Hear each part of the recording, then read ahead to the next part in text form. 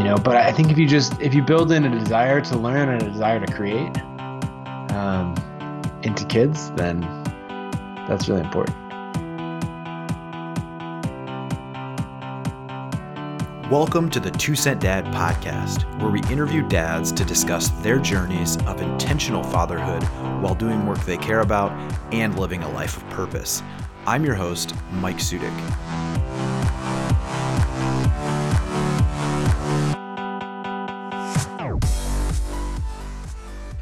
Well, today on the podcast, we have a very special guest, Nathan Barry, who has done many things. I wouldn't call him a serial entrepreneur, but that's probably what most people would refer to him as. He is an author, blogger, and founder of ConvertKit, which is an email marketing automation platform for bloggers and creators.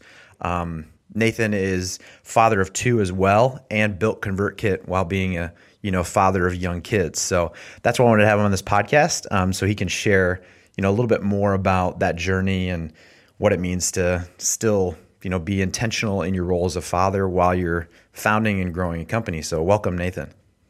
Yeah. Thanks for having me on the show. Yeah. It's a pleasure to have you. So I'm a ConvertKit customer for 2 Cent Dads. So a very proud ConvertKit customer, just getting used to it. So sounds good.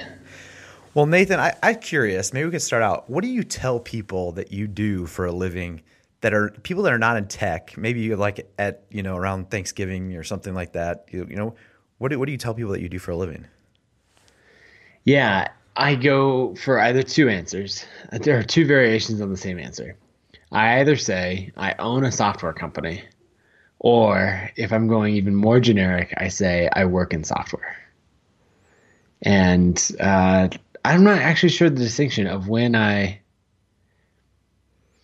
think if there's going to be more of a conversation or someone's actually getting to know me or something, then I'll say I own a software company. But if it's just a conversation in Uber or something like that, then I'll just say, oh, I work in software.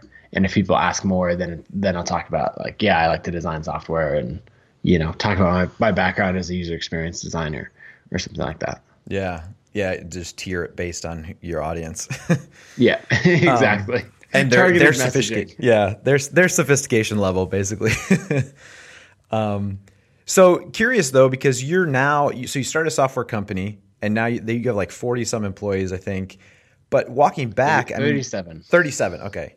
And so walking back though, you started as, like you said, a designer, and then you got into blogging. Then you were an author. And then you were, I'm sure freelancing along the way too. And then you started a software company. I mean, you had an app, your iOS app as well too.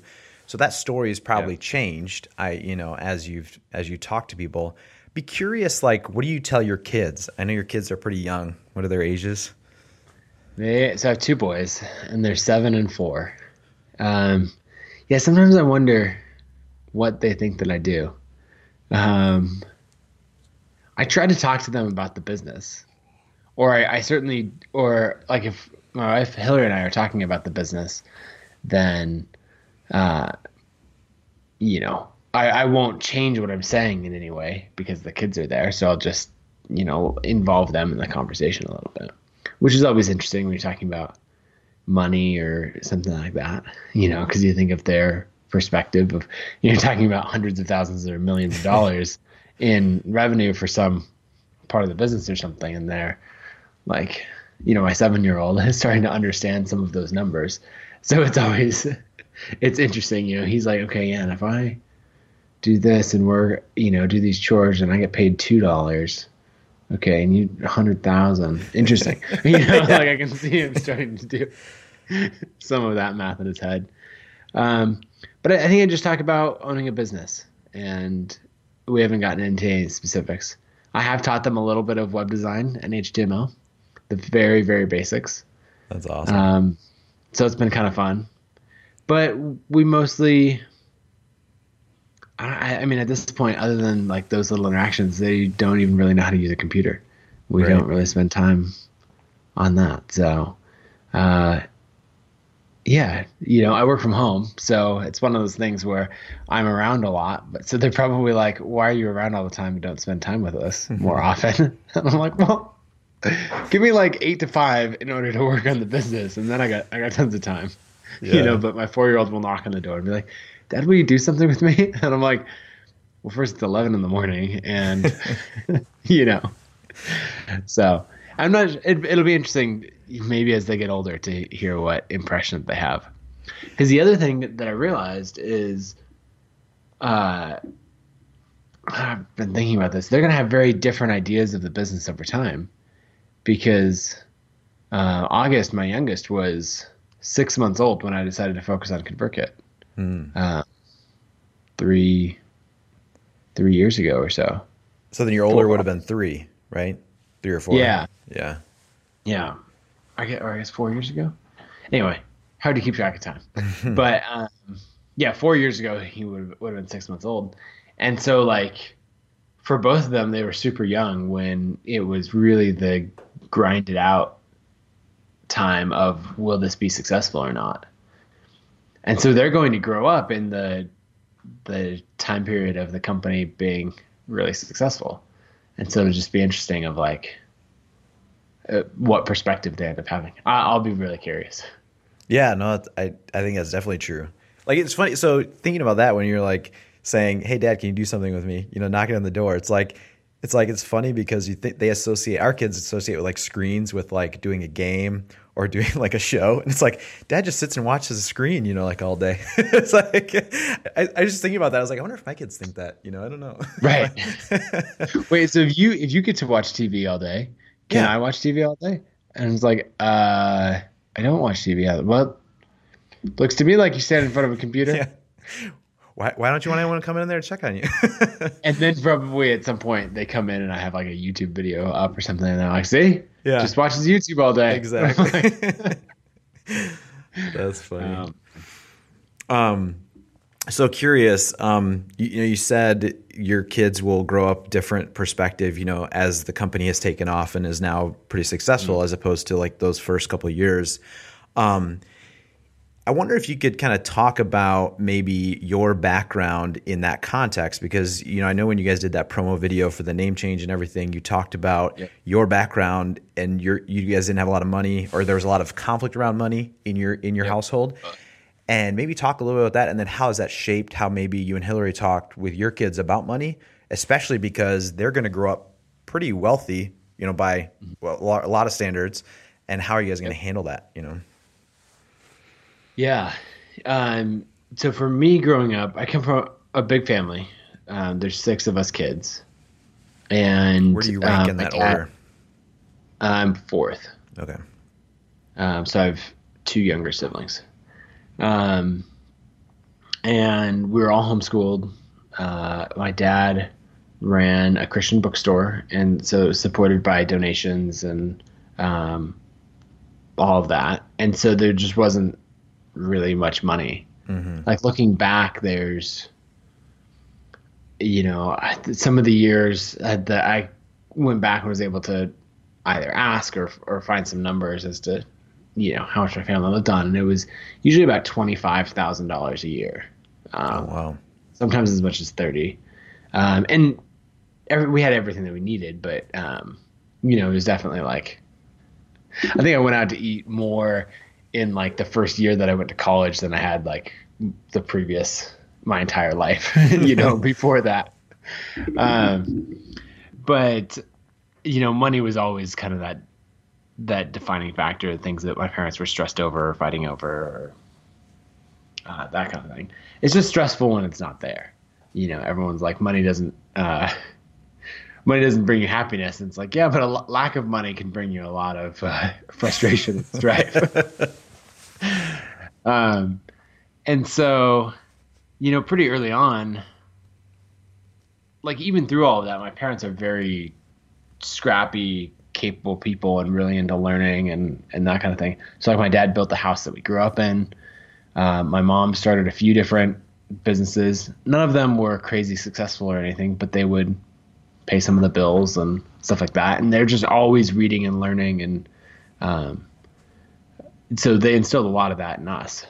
And so as a kid, I would go out to my dad's shop and, I'd do woodworking projects and sell them around the neighborhood and things like that.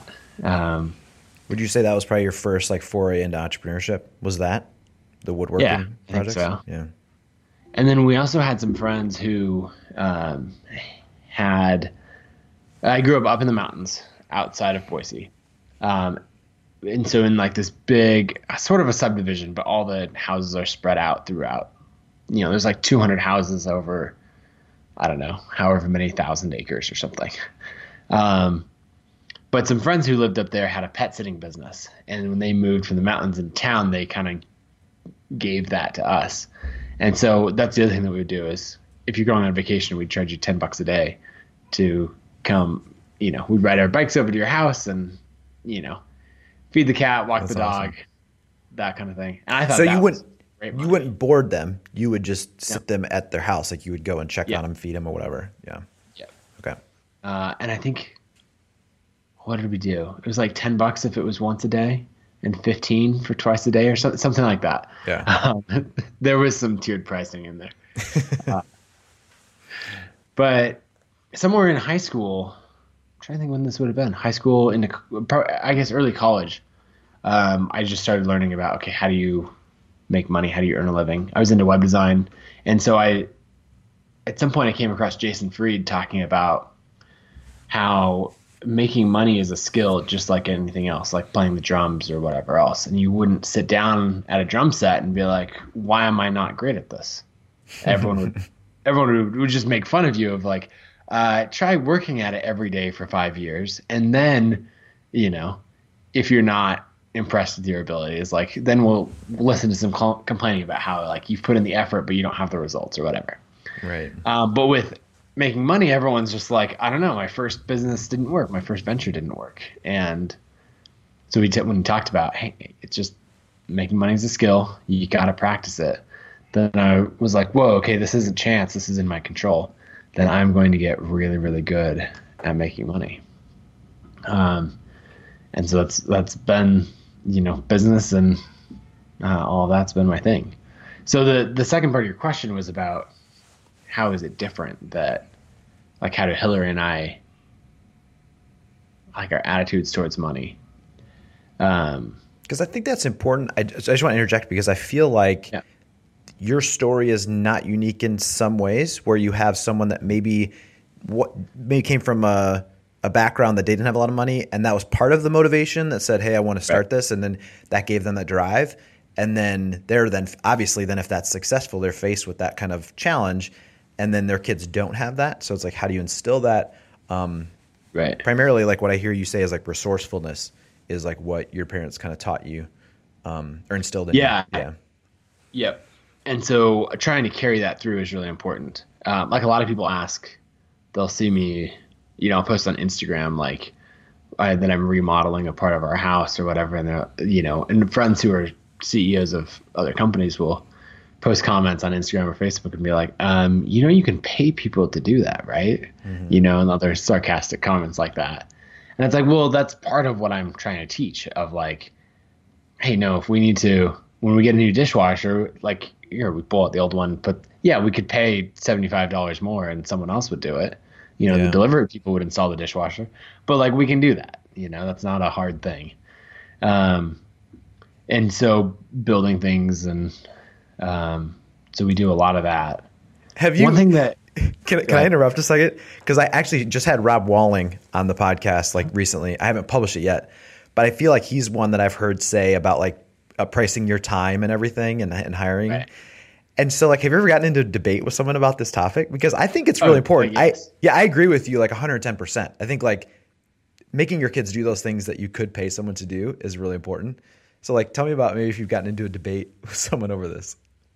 Oh, well, I often get into it around cleaning the house or lawn care or things like that, which some of it we do now hire people to do. Yeah. But I just think there's a lot of value in doing the work. And with the level that ConvertKit's at, I can make a case of like, oh, my time is worth some astronomical sum. And anything less than that, if it costs me less than that, then I should be paying someone else to do it, and I shouldn't do it. Then I'm like, well, what am I going to do with my time? Like sit in front of this computer and strategize all the time? I mean, there's nothing at ConvertKit that I'm even the best person to do anymore because there's we have better designers, better engineers, better project managers, like better writers, better Yeah. marketers, and so it's like, I get where you're going, what all these people are saying, but it's just like, no, uh, I didn't, free up all of my time and build a successful company so that I could only work on the most optimal things. Yeah. Now, if I don't like something, and I do it a few times, I'm like, okay, this isn't fun anymore. Like I don't like lawn care. So yeah, I'll hire that out, Yeah. But one thing I learned about myself is that I like to build new things rather than maintaining older things. So if it's like repairing. Wait. This is coming from a guy that just bought a ghost town that's like 100 plus years old. That is true. Go ahead. Sorry. But that feels like building new things. That's true. Right? Yeah. I'm just rather. Whereas like, yeah, but mowing the lawn every week, it's just like whatever work I'm about to do. Yeah. Some people find it very meditative or whatever, but I'm like, whatever work I'm about to do is going to be undone literally in 7 days from now.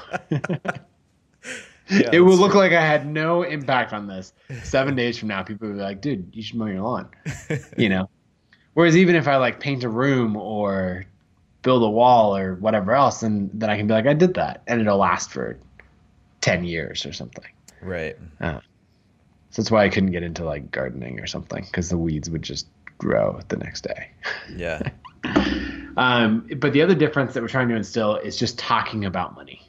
Yeah. And this is something, it's no surprise to anyone who has followed me online, because any number you could ever want to know is just available right there on the internet about my business. Like you can see ConvertKit's numbers updated in real time, the same dashboard that I look at. It's totally public for everyone.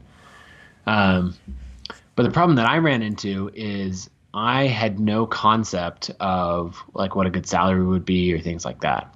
I knew hourly wages, and then, of like, okay, yeah, $6 an hour, $8 an hour, that kind of thing. Oh, if someone's making 15 an hour, okay, that's really good. But I didn't have any concept of how to convert that into a salary.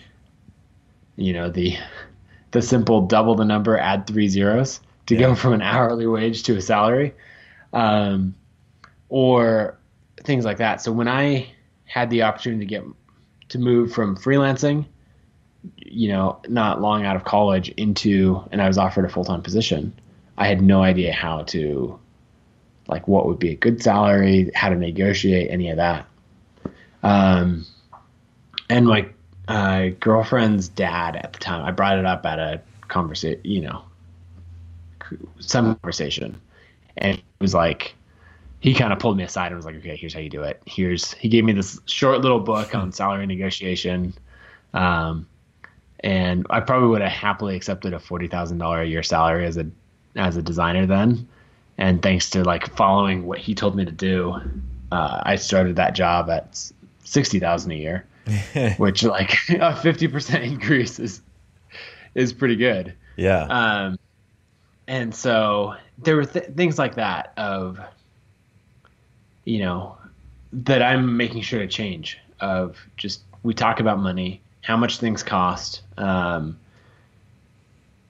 It does get interesting when the numbers get ridiculous, because there are times when I'm still like, okay, this is ridiculous. Like we ran a Black Friday promotion, and the amount of money, it brought in an extra 1.8 million for the business. And so then you're like, okay, I don't even know how to talk about that. That's ridiculous. But then, we do still talk about it, and we talk about how our finances are different than the business's finances, and getting into and making sure the kids are around for those conversations.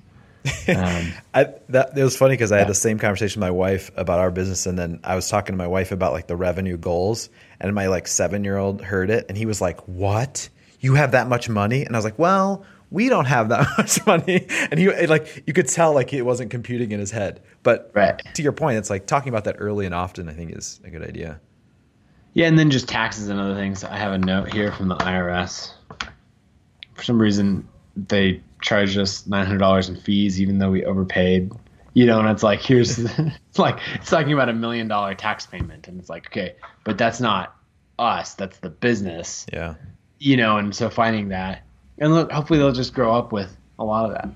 The other thing is that we moved into the house we live in now is like it's a 3,000 square foot house, so it's big, but it's not, there are no pillars out front or anything over the top like that.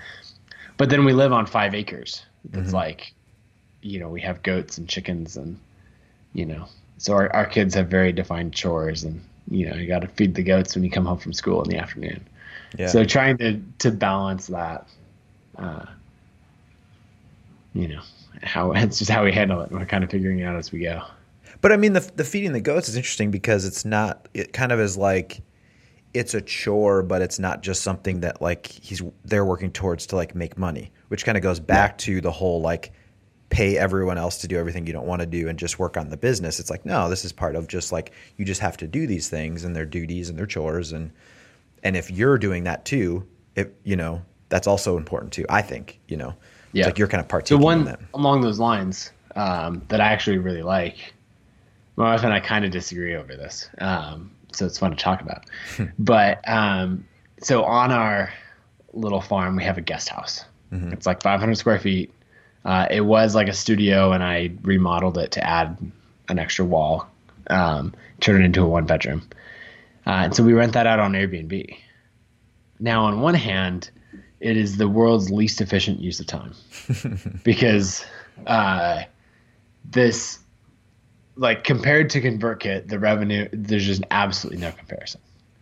But on the other hand, I'm like, I can average like $1,200 to $1,600 a month renting out this little guest house. It's basically no work for us.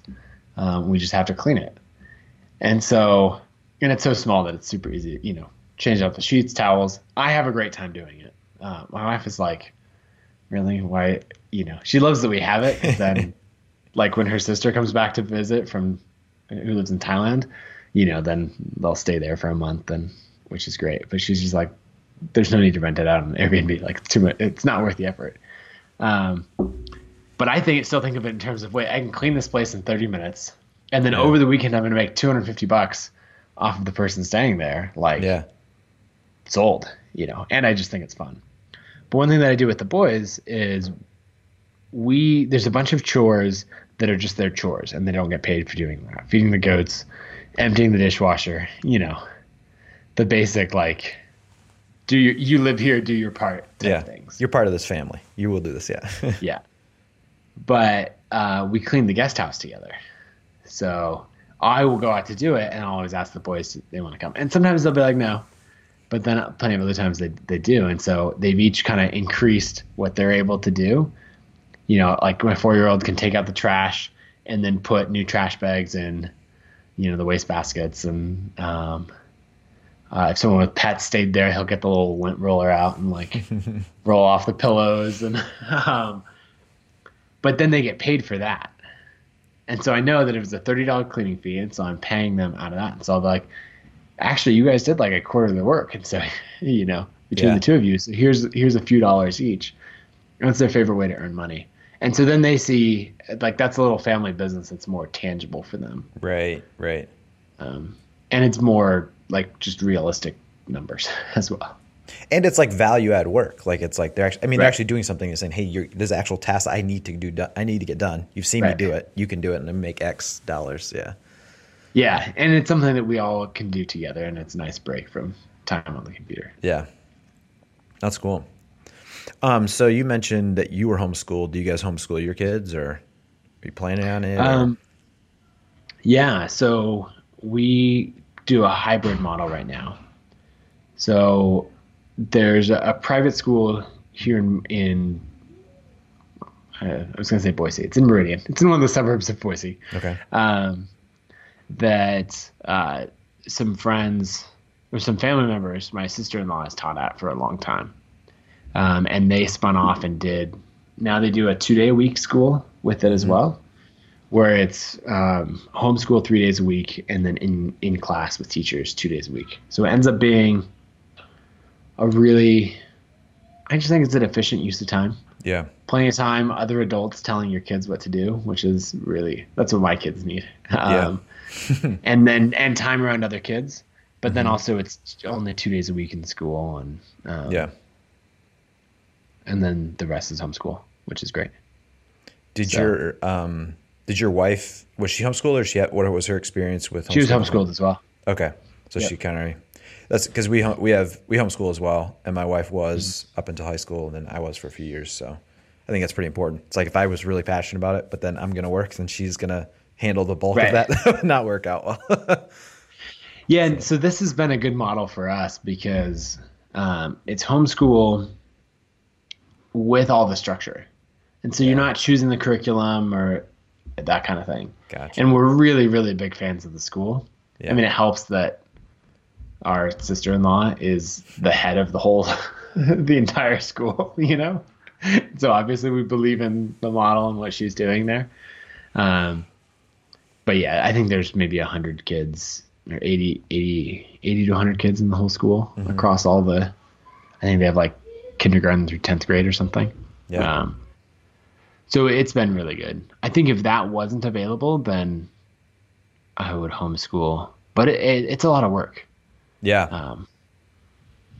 The other thing is then you have to really work to make sure they get the time in around other kids. Like looking back, I think about like, oh, my parents really put in a lot of effort to make sure that had other activities and had time around, other kids. Because if you don't do that, then, or if you're not intentional about it, then it's easy to lose that.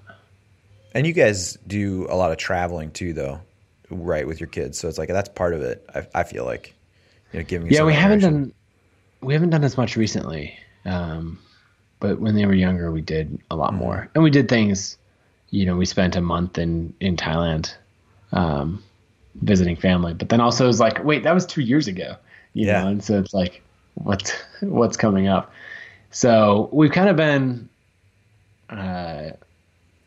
enjoying spending time at home, on the farm, lots of projects. We put a walking path around our whole property, and so they're just always involved in all of our projects. And I just want to instill like a mindset of making things and doing the work and learning new skills and all of that. So that's what I want to model a lot of is like, there's a simple plumbing problem or whatever. And sometimes I'm like, I'm just going to call someone because I don't have time to deal with it right then. But then if I have time for it, then it's one of those things where we're going to be like, okay, I have no idea how to do this. And we're going to shut off the water and dig in and figure out how to fix this leak and, Yeah. those kind of things so that they grow up thinking like, okay, we can take on anything. Yeah.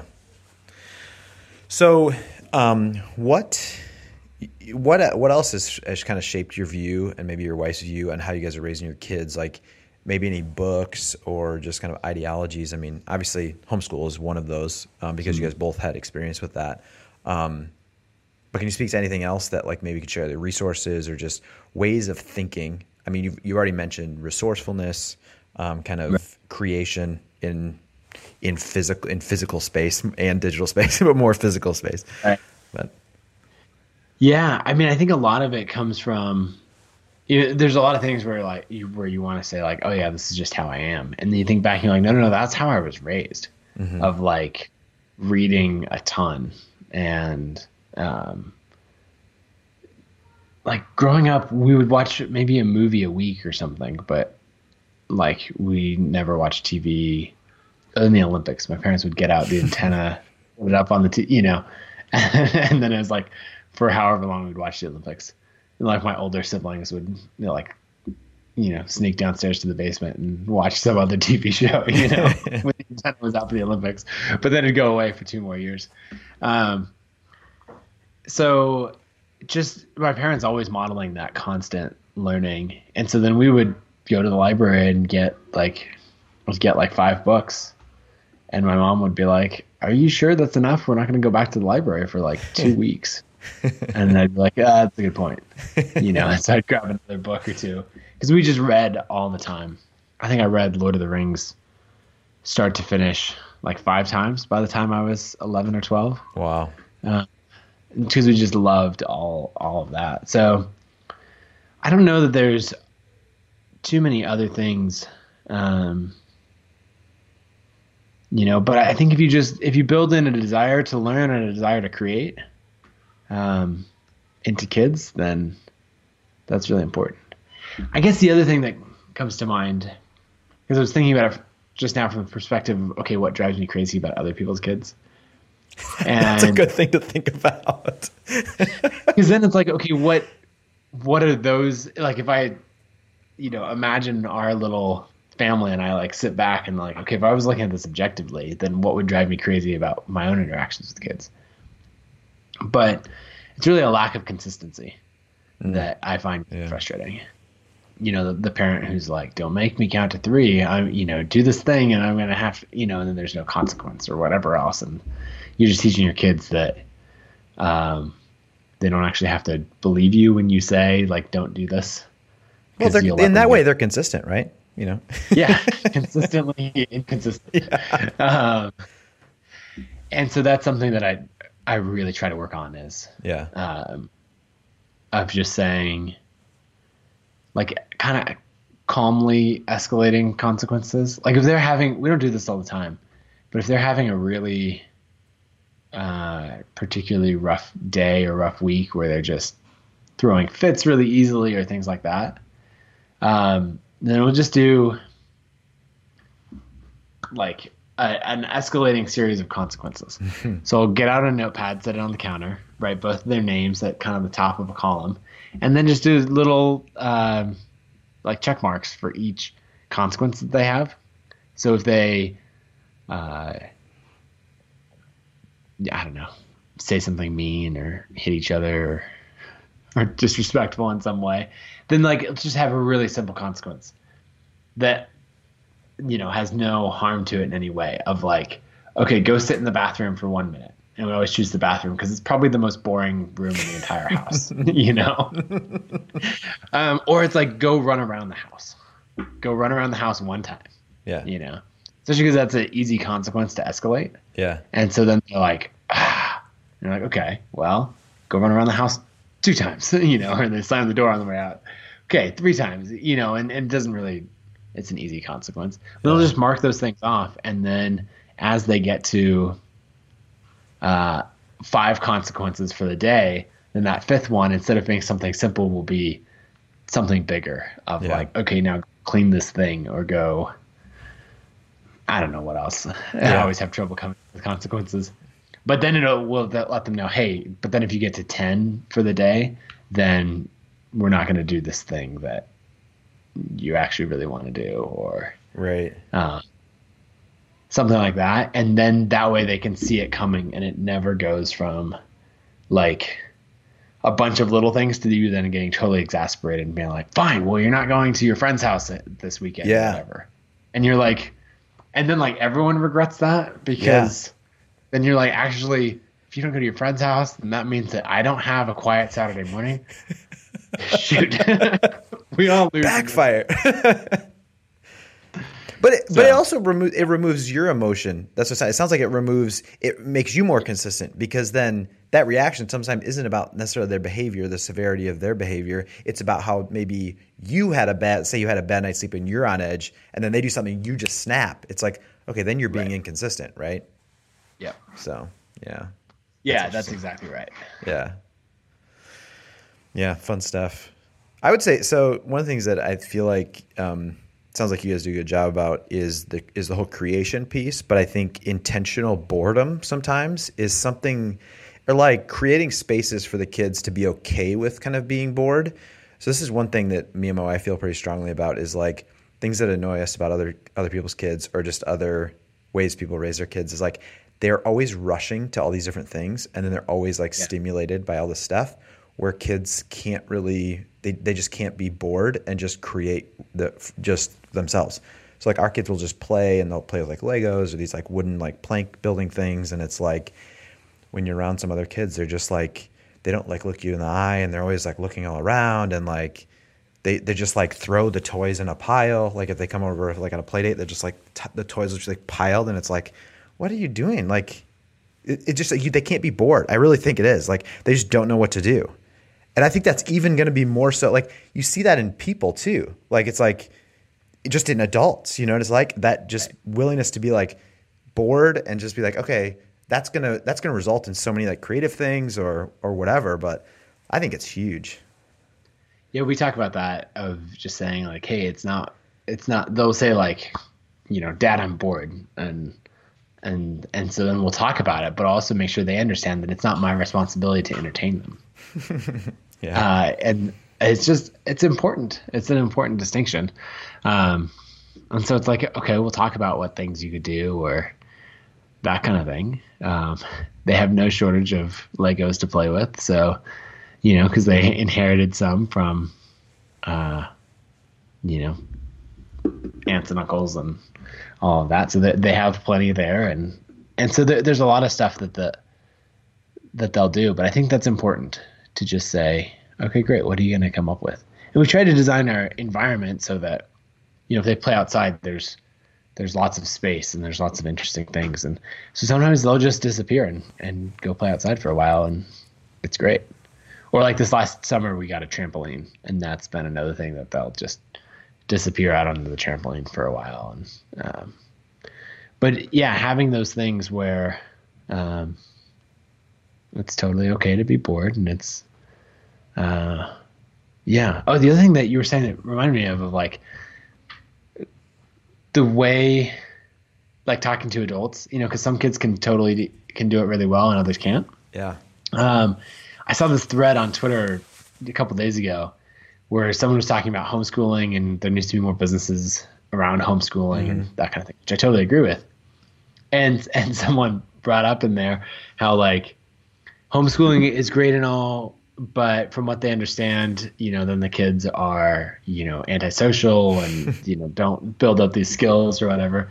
And it's just the funniest thing to me because it's such a naive comment. Because, the more time you spend being homeschooled or around other adults, the more you just have a conversation. And the more you just interact like they're any other human. And so my 7-year-old yesterday, we had friends over. So he's the oldest, and then there's his 4-year-old brother, and then there were 2 other kids who were 4 and 2 who were over, and they all play together really well. But by the end of the evening, all the adults are sitting in the living room talking, and Oliver, my 7-year-old, comes up and he sits down and he just wants to be a part of this conversation. And I remember that very distinctly as a kid of wanting to listen to and mostly listen. I was a pretty shy kid. But and talk to the adults, and how it's so different because, I never thought it was weird or difficult or anything like that to talk to adults. And I remember this interaction, I'm trying to think where we were, Target or Shopko or some store like that. And I remember asking my mom, do you know where something is? Probably toys of some kind. And she said, I don't know where that is, but that gentleman there works here. Why don't you ask him? And it took a little bit to, because I was shy, but I was like, okay, whatever this object was, I wanted it. So I walked over to him, and I was probably 10 or 11. And I go over to him and ask him, do you know where this is? And he like gets down, hands on his knees, like crouches down, and talks to me. He's like, oh yeah, the thing, and he like talks to me in this kid kind of baby voice and like tells me where it is and all that. And I walk away like just feeling like, what's that guy's deal? So I asked my mom, because she's, 20 feet away and has observed the whole interaction. And she just says, some people feel the need to talk to kids that way. Yeah. And I just thought it was the strangest thing of like, why wouldn't he talk to me exactly the same way that he would talk to my parents or talk to any other adult? Yeah. And because that was my entire life growing up. No one ever talked to us or treated us differently. And so surprise, when I was 15, I felt totally comfortable going to college, talking, all of these things because I was fairly well off socially because no one ever treated me like a kid. That's crazy. It's funny, like, where does that naive like thinking about homeschoolers being antisocial come from. I don't understand Right. that. It's weird. The thing though that's funny, like me and my wife talk about this exact same thing you just talked about. That's not even unique to homeschool. Like they're not mutually exclusive. Like if you send your Right. kids to public school or wherever, like one thing was we always do is like if we ever got to eat, we have the kids order for themselves. Like that's a simple thing. Yeah. Or like your mom did, like asking for help. It's like they're gonna have to do this eventually. Like let's just do this. Right. But that has nothing to do with homeschool. That's just like helping your kids have interactions with adults. Treating them like adults. I think it's like a mutual respect thing. Yeah. It's just I don't know. Yeah. I think that stuff is great. So Uh, hey, go ahead. I didn't mean to interrupt. So what I'm saying is, or the other thing that sparked is another thing that we do with our kids is have them pay attention when we're driving, to where we're going or whatever else. And so Oliver, when he was in kindergarten, and so he first started going to school, then we'd ask him, "Hey, how do we get to school?" And he'd be like, "I don't know." We like drive down some roads, and it's like, great. So next time, just start paying attention. And then he would ask what roads and all of that. And so now, if I ask him, actually the other day, I was taking him to school, and I don't normally take him to school because normally I'm working. Hillary normally takes him. And I was thinking about something, and I got in the turn lane to make a left turn, and he's like, "This is not where we turn." And I was like, "Oh, you're right. This is like one of the little streets, and like the actual light I need to turn at is, a quarter mile up ahead." And so, he points that out. But now if you asked him, "How do you go to school?" He'd be like, "Okay, well, we're going to turn onto Overland, then we're going to turn right onto Eagle Road, and then we're going to drive down, and then we're going to turn left." And he could tell you exactly the way all the way along. Because you basically told him, pay attention, learn this thing. And now he always pays attention. And like my 4-year-old, if we're going somewhere, he's like, "Dad, are we going to turn right or left?" Like kind of leaving the driveway of which way are we going to go? And so just paying attention to those things and asking those questions and having them solve it on their own. I think it's really good. Yeah. Yeah, I agree. Hey, one thing I did want to hit on before we wrap up here is, you had a blog post a while back talking about just the process of growing ConvertKit, and just some of the struggle that you went through with that, with like depression and stuff like that. And I think that's an important topic. That's part of the reason why I want to start this podcast, is to have some like honest conversations around that, just around how you balance that. And I think it was maybe David Cancel or someone that I was interviewing that says like, there's no such thing as balance. Like it's always out of whack. Like, and you just need to know which way you need to swing it. So like, okay, I've been working really hard. I need to swing it back to like having some intentional, time with family. Maybe we need to travel or something. I don't know if like you could speak a little bit to that period and like from a standpoint of like advice to give to someone that was maybe going through the same thing that you're going through, and how they could kind of weather it out or, swing it back to, another end of the spectrum, or just an advice you could share. Cause that's, that's really what I'd like to get out of this, is someone, if they're in that same spot and they're listening to this, is like, wow, that really helped, so. Yeah. So after my second son was born, so 4.5 years ago, I don't remember what all was going on then. I had ConvertKit, but it was like just a little side project, and I wasn't spending much time on it at the time. And then I'm selling books and courses. Worked really hard for 3 months and just had an amazing 3 months of the year to kick off, the first quarter of the year. And then I was going to take a step back because August, my second son was going to be born. We had bought a house and we were going to start remodeling it. And I decided, I wanted to be the general contractor on the remodel. So I wasn't going to do the majority of the work, but I was going to be involved in the whole process, hire all the subs, all of that. And through this process, it went really well at first. And then like it got harder and harder. But then at one point I woke up one day and realized like I had this rash down my leg. I was like, that's weird.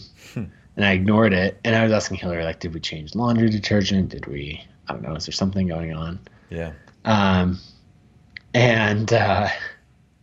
Like it kept spreading. And I asked my brother about it because he's a physician's assistant. So I just texted him. I was like, hey, I have this rash on my leg. Where do you go figuring out? And he goes, oh, does it follow He texted back, does it follow a dermatological distribution? And I was like, what does that mean? He said, Google it.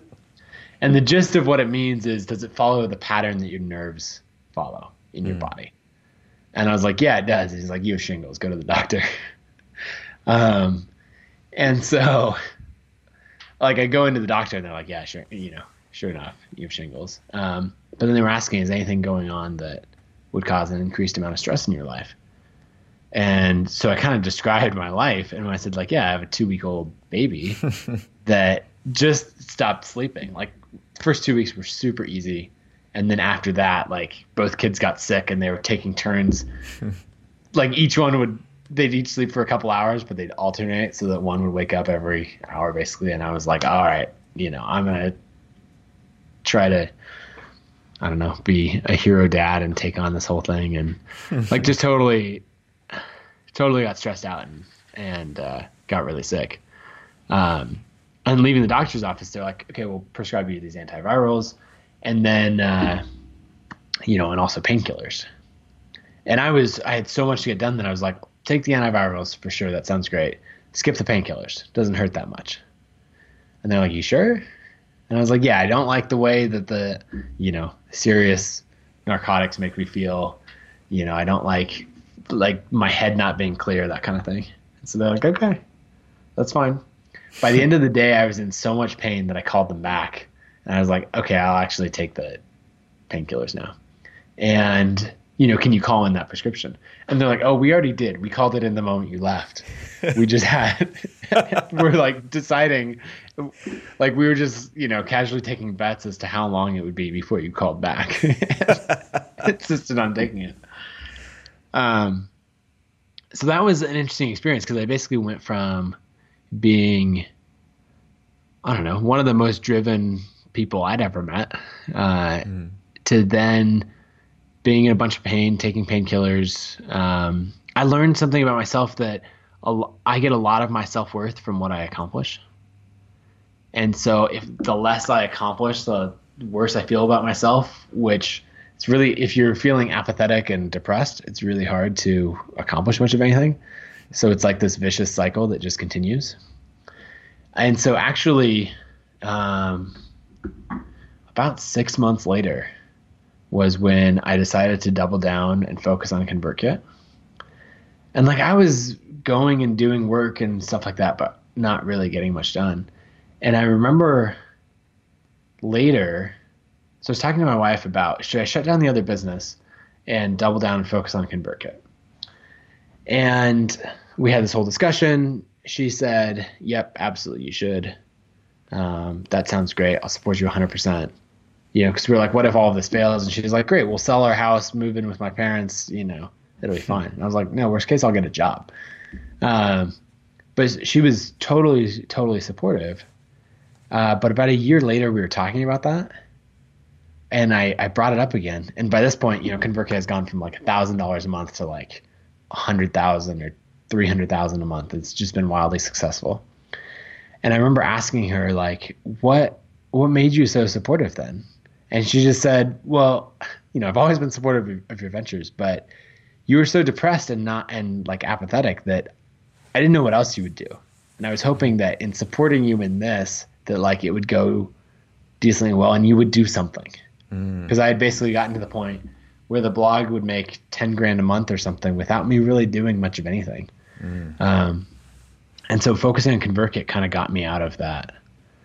Well, two things: going to counseling, right? That was probably the actual turning point, and then having ConvertKit to work on it and grow got me through that. But I think it's one of those things that, life is going to be continually hard.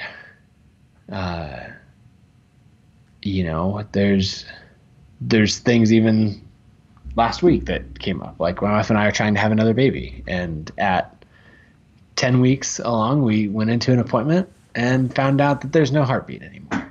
Oh man. And so sorry. You just, like that stuff is just, that's life. It's going to keep happening. And it's crushing when it happens, but then going through and having some of those systems of like, okay, for sure once a month, if not 2 or 3 times a month going to counseling, and then having those groups of friends to rely on, and then just even having those things. I haven't gotten them out in a while, but I have the lists of like, okay, what makes a good day? What are the things that rejuvenate me and make for a good day, so that I'm like, if I'm feeling a couple days in a row of like, I don't have energy and, lean towards feeling depressed, then it's like, okay, I'm going to grab my laptop. I'm going to go to my favorite coffee shop, order a chai tea latte, which I like. And I'm going to sit, and have these things that I'm going to work on. I'm going to work on just something fun, or, I'm going to skip an afternoon of work and instead go out to the shop and build something. And so just having those things that, it's almost like creating those systems and tracking them about yourself. Yeah. And saying, what are the things that energize me and give me life and help me get through that? And then I can't say it enough, of counseling. It's just so important to go through that. Why? Thanks for sharing all that. Why were you adverse? Were you adverse to counseling or opposed to counseling before that? Like, did it require that you got to that point, or like what could you say to someone that's like, I don't need counseling? That's great, Nathan. You obviously need counseling. I don't need it. I mean, but I think it's a common thing on some level. What would you say to someone like that? Yeah. I don't think I was adverse to it. It was just that, you gotta, it felt like a problem had to get fairly significant before it was like, okay, I'm going to go to all the work to go find a counselor. If I have like a favorite product that I love, I might tell people like, oh, I don't know, this computer is great, or these AirPods, or I don't know what else. People talk about them, but people don't often go around raving about like, oh man, my counselor's the best. You should totally go to my counselor because they're really, really helpful. And so, yeah, I don't. It's a probably the most valuable product with the least public reviews, if you think about it that way. That's a good point. And so, and more people are talking about it, which I think is great. But really it came down to telling one of my really good friends what was going on. And she was just like, hey, why don't you just try going to counseling? The person that I'm going to is great, know. But it took opening up to get to that point where someone said, hey, just give it a shot. Yeah. So I know you're part of like mastermind groups in your industry, or people kind of, tangential to your industry. Like, is that something you guys discussed there? Were those guys supportive of it? Did you then share kind of your victory, so to speak, overcoming some of those things through counseling? Yeah. The mastermind group that I'm a part of, we do talk about those things. And I think as we've gotten to know each other over the years, now it's been 6, 7 years with the same group of people, which is, I'm very grateful for.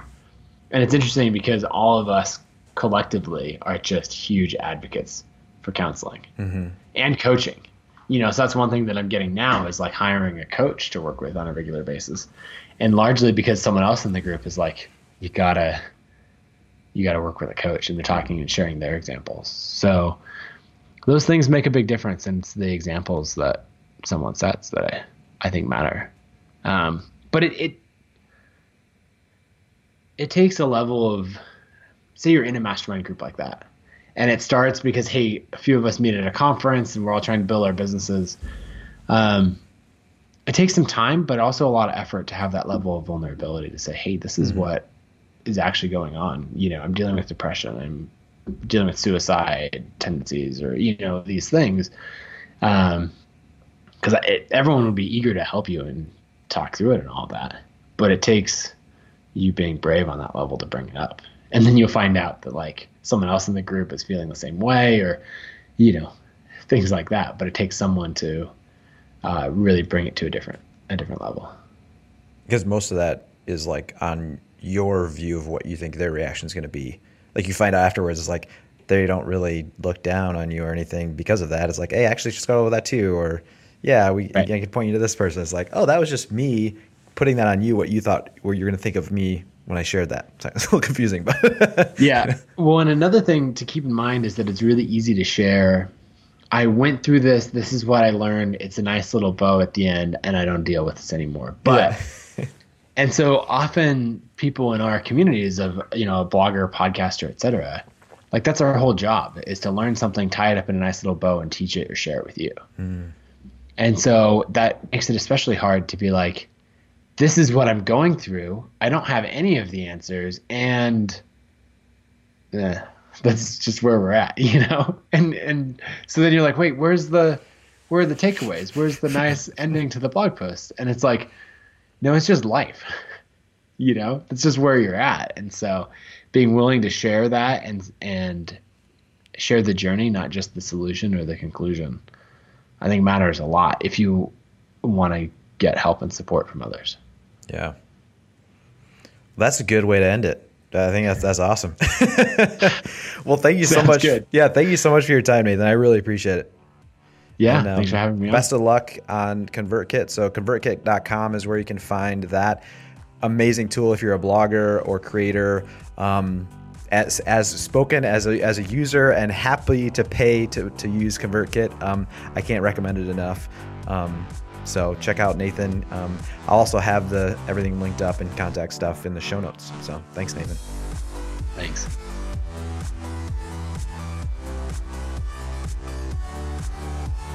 You can find out more about us and sign up to receive updates at twocentdad.com. If you liked what you heard or just want to say hi, you can shoot me an email at mike@twocentdad.com. Please leave a review on iTunes if you like the show. It helps us to get the word out to the most people possible. The show is made possible through the support of EC Group International, building software teams since 1999.